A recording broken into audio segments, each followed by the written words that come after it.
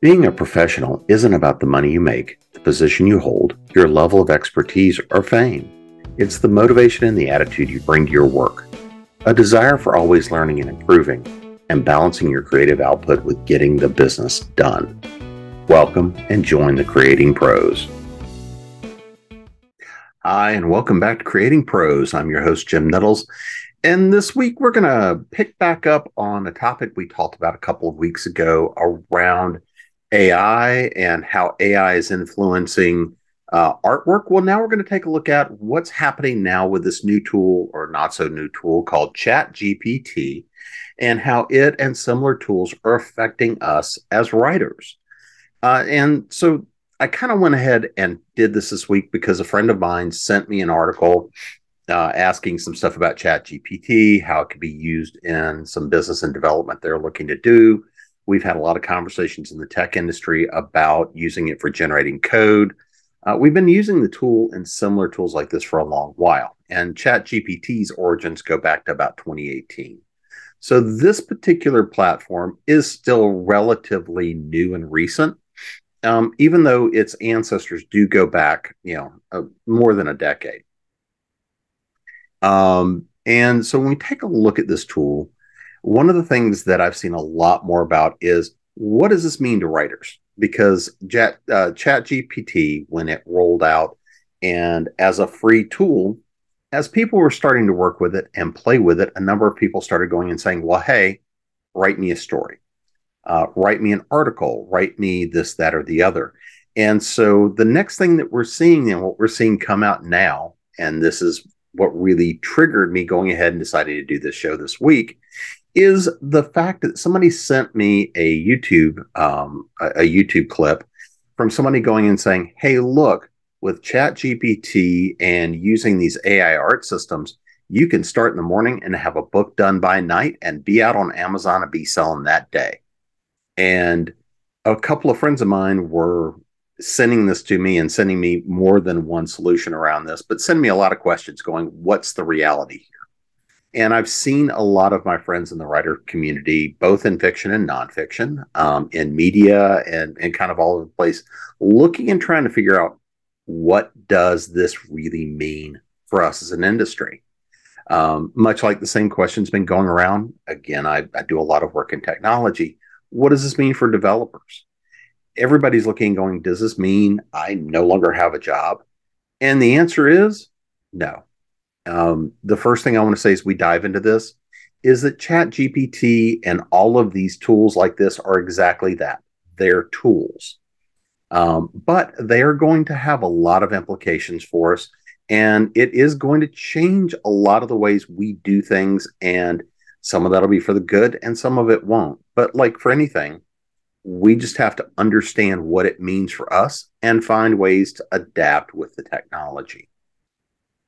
So let's actually talk a little bit about what is ChatGPT? What's the system? How does this work? And why is this question kind of important to us?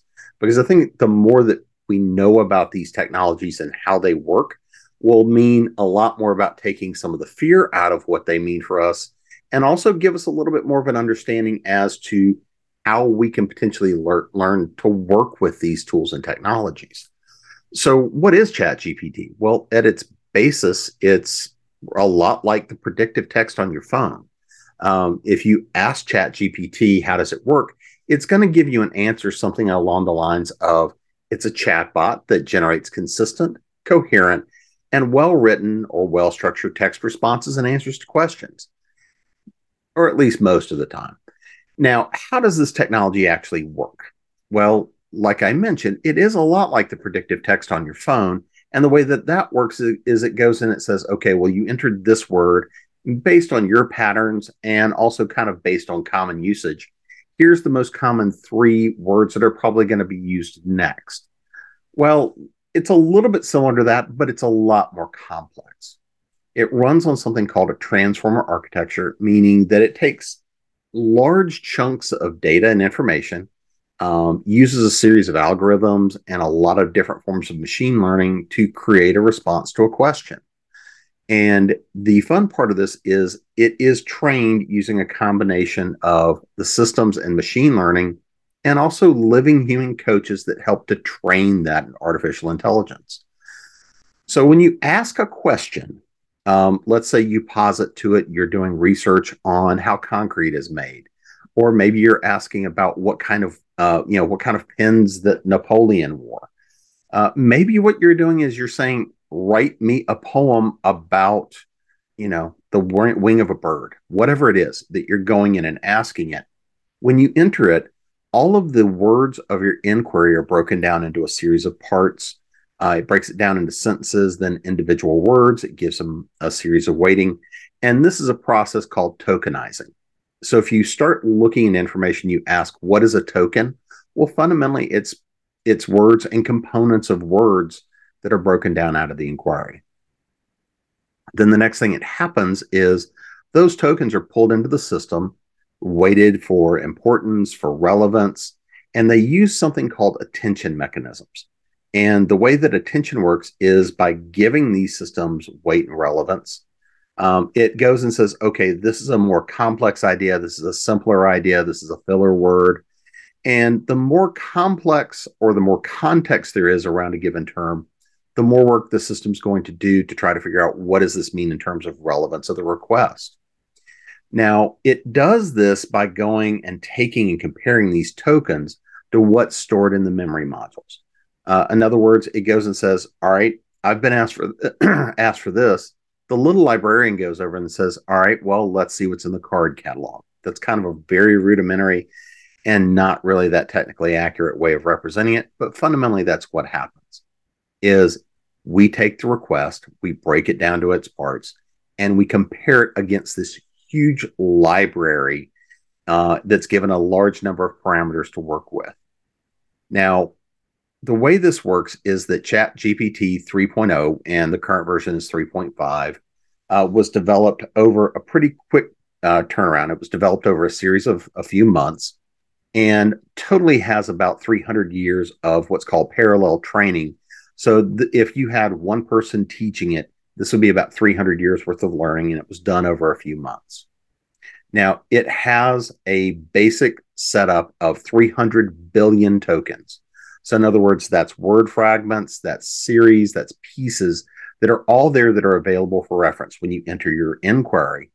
And then it compares that using 175 billion different parameters. So when you put it in, it weighs all of this out and pulls all of this data together and uses this to respond to a query. Now, what gets really interesting is where all of this training came from. Where did all these tokens, where did all these fragments, where did all these parameters come from? Well, part of it came from the human beings that helped to program and code the system, gave it a set of rules, gave it a set of codes. But it also learned to speak and create more coherent messages from some really interesting sources. Now, it looked at large repositories of nonfiction works, scientific works, technical works, different craft works, philosophy. It also went out and looked at a large sampling of fiction across a ton of different genres. It took a look at things like Wikipedia. It looked at a lot of different major news sources. But not only did it do that, it went to things like Twitter. It went to Reddit. It went to sources like Scribe. It scanned Blogspot. It went out to Google and even things like Archive of Our Own to go and look at what people were talking about, how they talked, how they communicated, and fundamentally even about what their ideas and opinions are about different topics. Now, one of the things that they do say is this: once it's loaded, once that scan is done, the original works are consumed by the system, and then the original works are discarded. So hypothetically here, part of what we have solves some of the copyright kind of dispute we've had going on in the art side of things.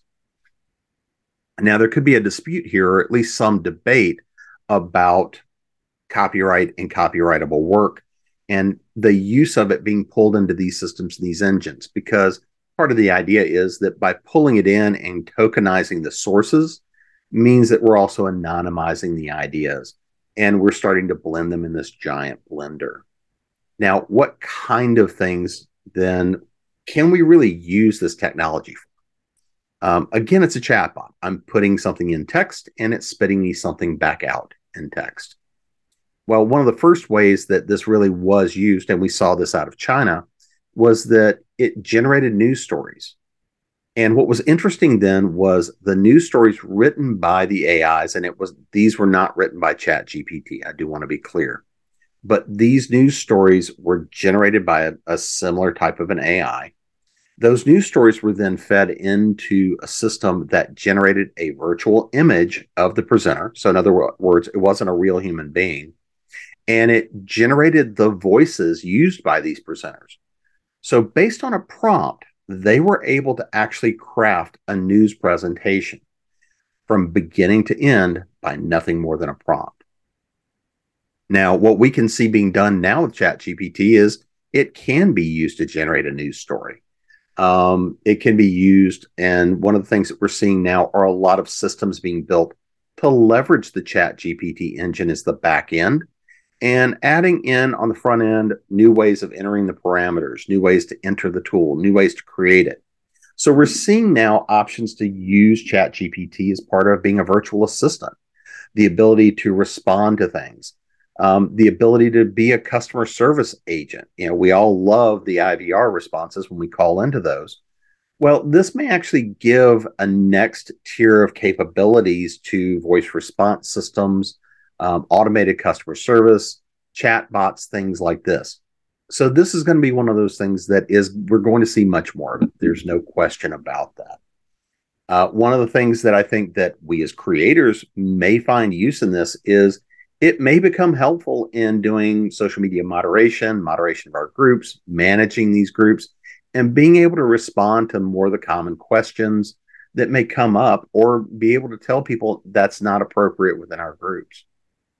Same thing on social media, where somebody posts a question, it may be able to post a response for us, and may even be able to learn to post that response more in tune with how we would respond individually instead of how the system responds.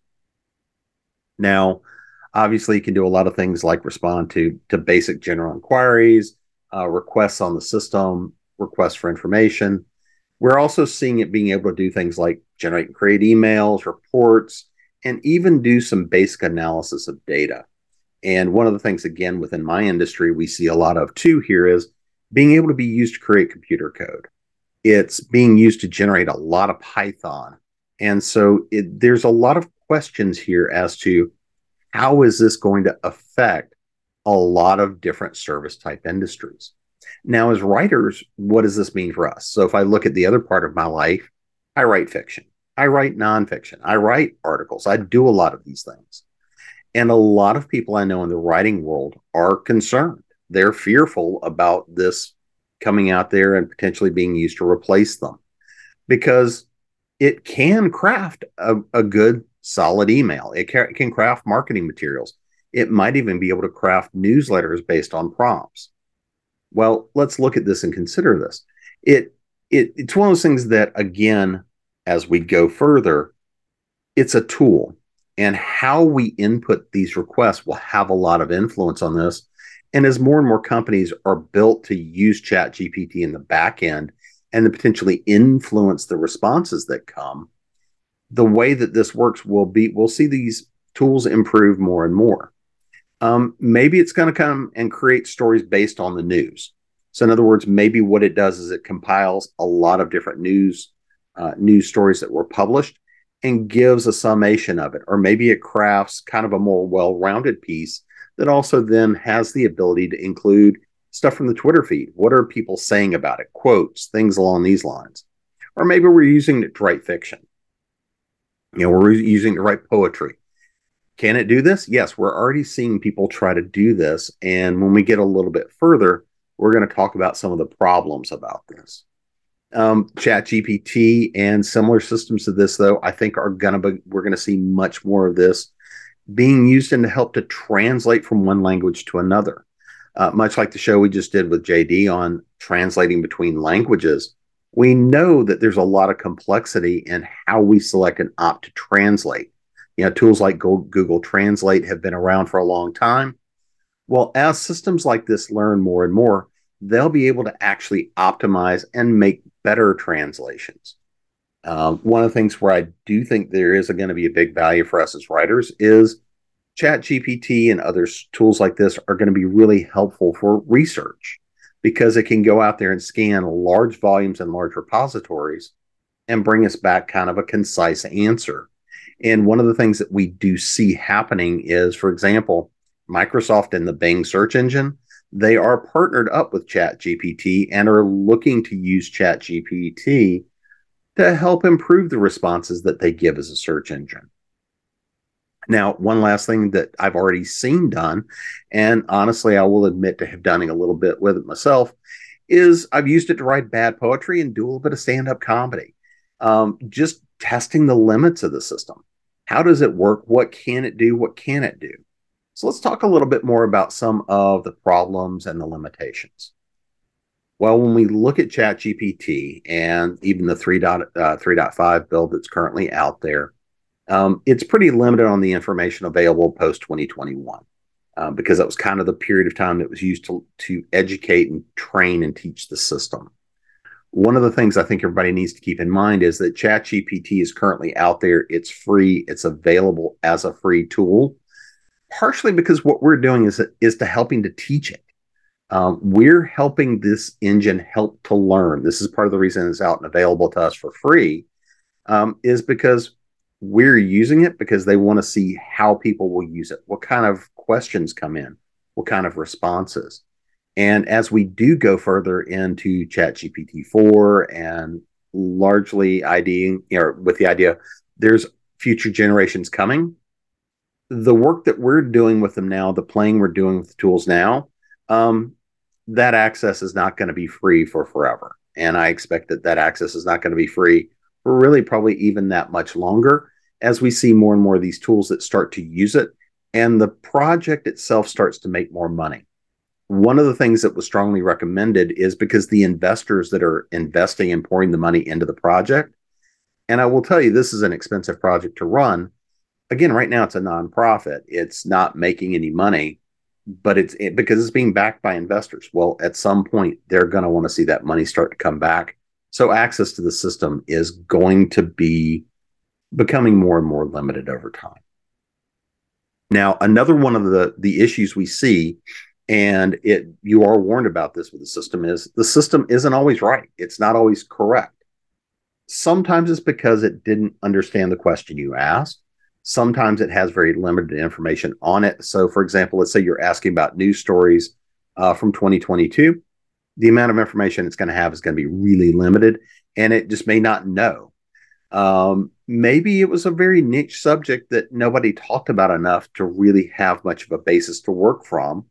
Or maybe the criteria for the information, the different information bases that are out there was not in such a format or not in such a way that it was acceptable. It didn't meet the linguistic standards. It didn't meet the informational standards. It didn't meet some of the background and factual standards. And one of the things that we do see sometimes is the ChatGPT is saying, okay, you gave me a question. I'm going to give you an answer. I don't have anything better to tell you. Well, sometimes it does what's called hallucinates. Well, if it hallucinates, it can give you something that sounds entirely coherent, but is factually absolutely incorrect. And the system doesn't know any better than you do whether or not it's true or not unless you go do other work. Now, there are also a lot of other limitations to the system and the data sets because of the rules in the system. Especially if you're trying to write fiction or you're trying to write some of these sorts of things, there are a lot of limitations around anything that creates conflict. If you ask questions about, for example, bullying, or if you ask about aggressions, things like this, there are severe restrictions around sexual content. So if you're trying to write romances, you're going to probably get some cozy stuff in there, but you're not going to get a whole lot of heat. The system is not really allowed to give you an opinion or really provide advice. It can provide some guidance, and it may give you some generally accepted ideas, but it's not going to come in and say, here's what you need to do. There's also a lot of restrictions around, unless something is generally considered an acceptable fact or concept, you're not going to find a whole lot of controversial topics being presented out there. Or if you do find it being presented, it's going to have a lot of weasel wording and limitations to it. And I don't necessarily have a problem with this because at the same time, the system is operating with the information it has. But one of the biggest limitations it has is it can't really make deductions. It can't make these large leaps in logic. It doesn't have discernment. It really doesn't know the difference between what's fact and what's fiction. It just knows what's in its data sets and the relationships that are there, the parameters that have been taught to it over time. In this way, it's a lot like a person, not that it's conscious, but that it's operating with the best information that it has, and it's making the best decision based on the rules it's been given. And if that person has limited information or hasn't necessarily done their homework or necessarily has a particular biases, you're going to see that come through. And that's true here with ChatGPT as well. Now, another one of those things that we've seen, and I've actually tried to play with this, is if you create too complex a request, there's too many factors in your request, well, it can overwhelm the system. It'll just kind of look and go, don't know. Or it'll give you, again, those nonsensical answers. And much like I was just mentioning, sometimes you can actually see the biases of both the data sets that were used and those of the builders in the kinds of responses you get. Again, this kind of goes back to some of the limitations of the system, but also you can see sometimes how it will favor certain responses over others, even though it tries to be apolitical, it tries to be areligious. You can still see certain ideas slip through in the responses that come across. And fundamentally, this really means there's no real creativity coming from the system. The fact that there's no creativity means that at best, what you're going to get from the system is average at best. The system is going to give you a response that is non-offensive generally. It's going to give you one that gives you an idea of an answer, but it's not going to give you the answer. And a lot of the questions and even some of the articles I've seen written, some of the hustlers on YouTube and Facebook and stuff like this is because they're talking about the tool about something they don't understand, and often because it's a business they don't understand. If I go back to the YouTube video that I sat through where they talked about, all you have to do are these things. It's going to give you a story. You slap on a cover made with Midjourney and bam, you're on Amazon. They didn't really look at or read the quality of the work. And based on what I saw, they probably didn't have the skills to understand that either. If I look at what was being said, what was being pitched, and how it's being presented, the big challenge here is that they were given something that was a starting point. I would say that because they were working with and playing with a tool that they were trying to spit something out and trying to sell largely BS, they don't necessarily understand the tool and their audience doesn't either. And this is one of those things I would challenge you on, much like anything. If you don't agree with me, great, let me know. But again, these are tools I've worked with a lot and I've also written a lot. So if you want to put out good quality work, this tool may give you a good starting point. It may help you with research. It may help you validate some ideas, but it's definitively not going to give you a finished product. And that's true whether that finished product is a sales email, creating your newsletter, creating a story, or creating a news piece. It gives you the best information it has. And as we look forward to things like GPT-4 and the next generation, there's a lot of questions here on how these are going to be trained because of how much data is really available and left. About 80% of the data created on a daily basis that's publicly accessible is in video format. It's in spoken word. It's in podcasts and all these things. Well, the next generation is probably going to start to look to use some of this data, but largely a lot of the other written text doesn't necessarily meet the standards that have been set up for the project, which means either they're going to have to loosen some of those standards and increase the rules that are used to help determine what is a good style of communication, what is an acceptable answer, what's an acceptable concept. One of the things I will give credit for is based on what I've seen and what I've done to play with the system. There is a lot of ethical guidance that's been put in the system, which I think is beneficial. It's helpful and does give good operating parameters to the tool for a user. But again, it also means there's a lot of restrictions there that are going to limit creative output. It's going to limit the creativity. So, what does this all fundamentally mean for writers, for business owners, for anybody looking to play with and work with these tools? Well, I'm going to start with the fact remember, it is just a tool. It is not the end all be all.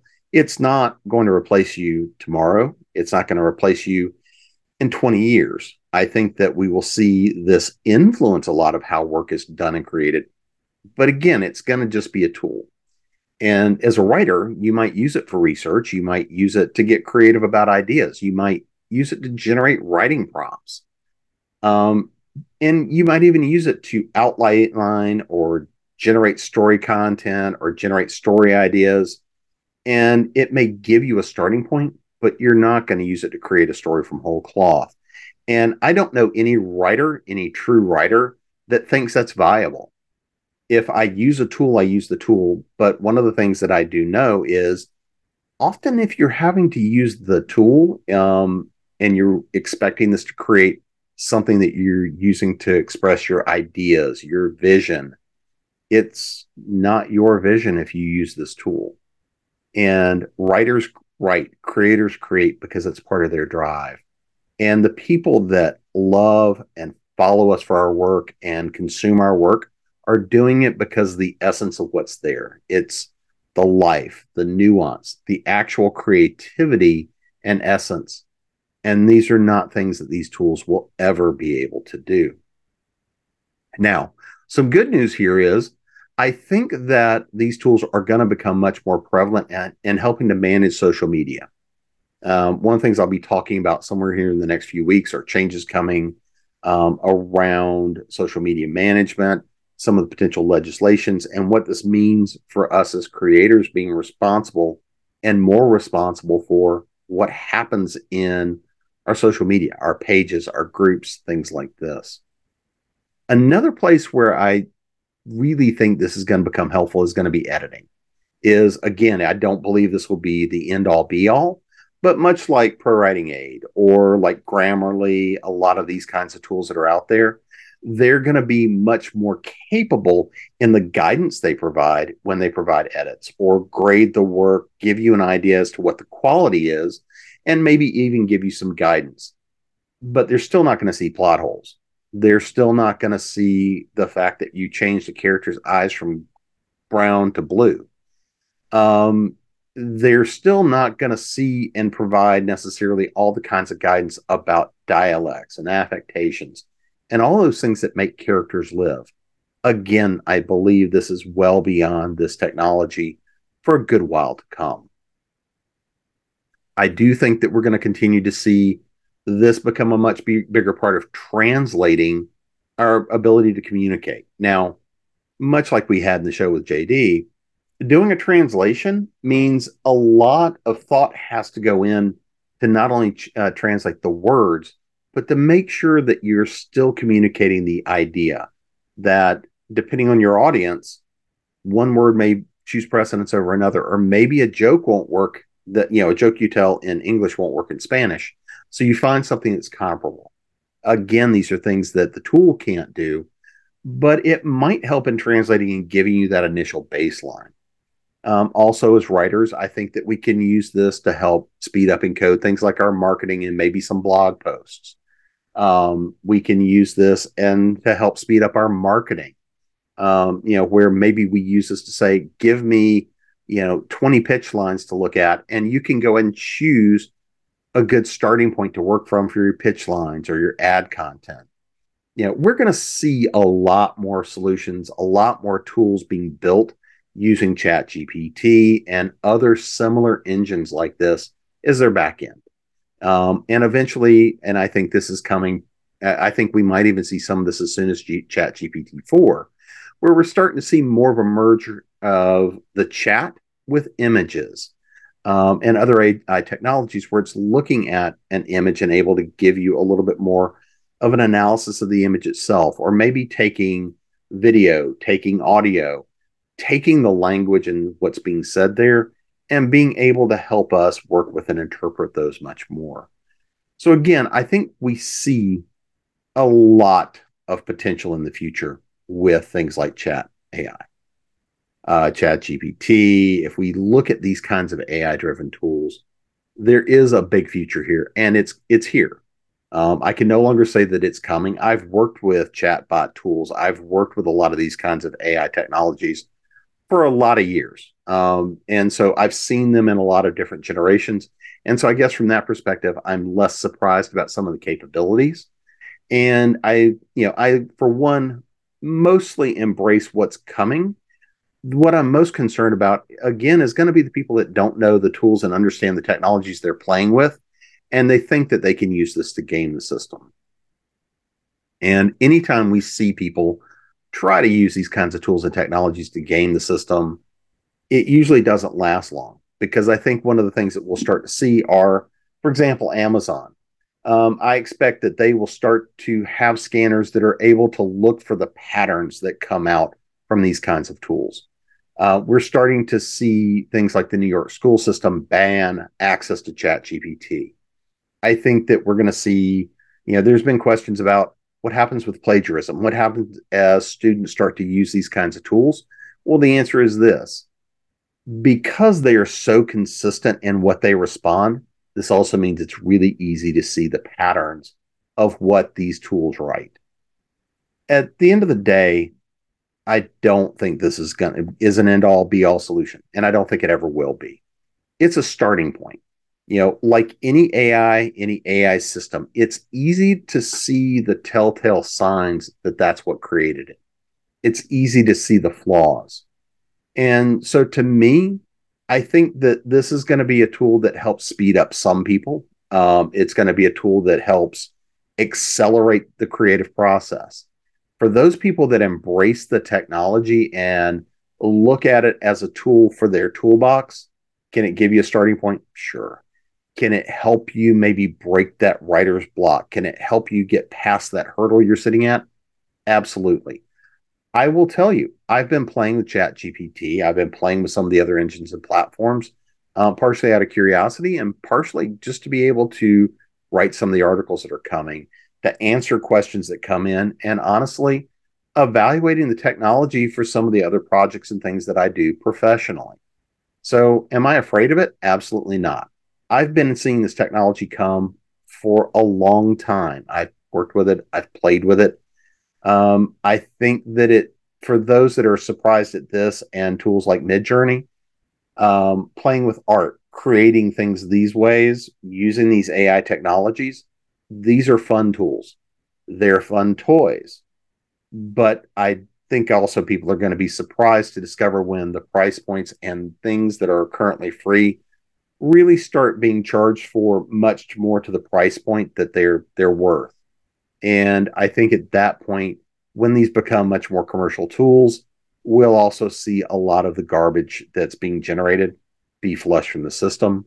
I think that as commercial sites, again, if I look at things like Amazon, Kobo, Nook, different platforms like this, they're going to wind up having to scan for these kinds of stories because they're not written by the person. A little bit like I talked about when we talked about AI driven art is a question of who owns the copyright, who owns that written word. Because I think if you find by you start looking into the user agreements and things like this, there'll be a lot of questions about who owns that written word, how much of it you can claim as your own. So, are there a lot of issues to be shaken out around these tools, these technologies, these contexts? Yeah, there are. And so I encourage everybody to go out there, check them out. Don't go towards them and have a degree of fear. I just suggest you play with them, get comfortable with them, understand what they can and can't do for you, and one of the things you might find out is that it's a really helpful tool to help you get past maybe some of the hurdles, the problems, the questions you run into. And what I suspect will happen is most hardcore writers, most hardcore creators, we're going to adapt to these tools and technologies pretty quickly and use them where they benefit us. And other than that, it's still button seat looking at the blank page. So until next week, get some words on that page, play with the AI, play with chatbots a little bit, go play with some Midjourney, and let's see what you guys can create to beat Skynet. We'll see you again next week.